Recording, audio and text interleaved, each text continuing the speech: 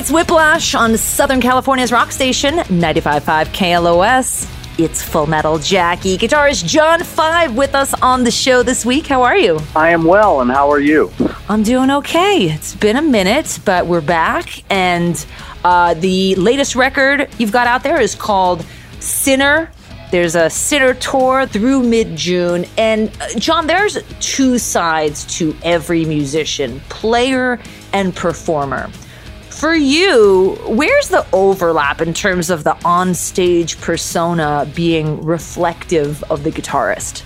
Well, I always look at it as entertainment. I mean, I obviously don't put on the makeup and the stage outfit at home and stuff like that, but, you know, I want to give people a good bang for their buck, and I want to give people the best show they can. Me personally, I just don't like the, doing sound check and doing a show in the same clothes. I always want to give people a good bang for their buck. Rob Zombie guitarist John 5 with us on the show. Again, his latest record is called Sinner. Going to play a tune from it after the break that features Dave Mustaine of Megadeth.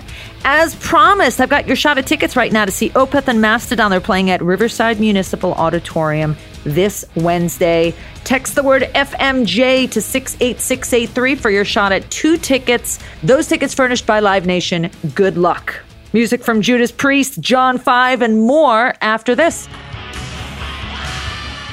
It's Whiplash on KLOS. It's Full Metal Jackie. John 5 with us. His latest record out is called Sinner. And we were talking about the Sinner tour as well, which once again goes through mid-June.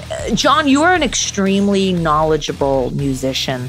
What have you learned from conversations about music with people who don't play an instrument? Well, who don't play an instrument, I learned, there's a certain work ethic that people have that really, really inspires me.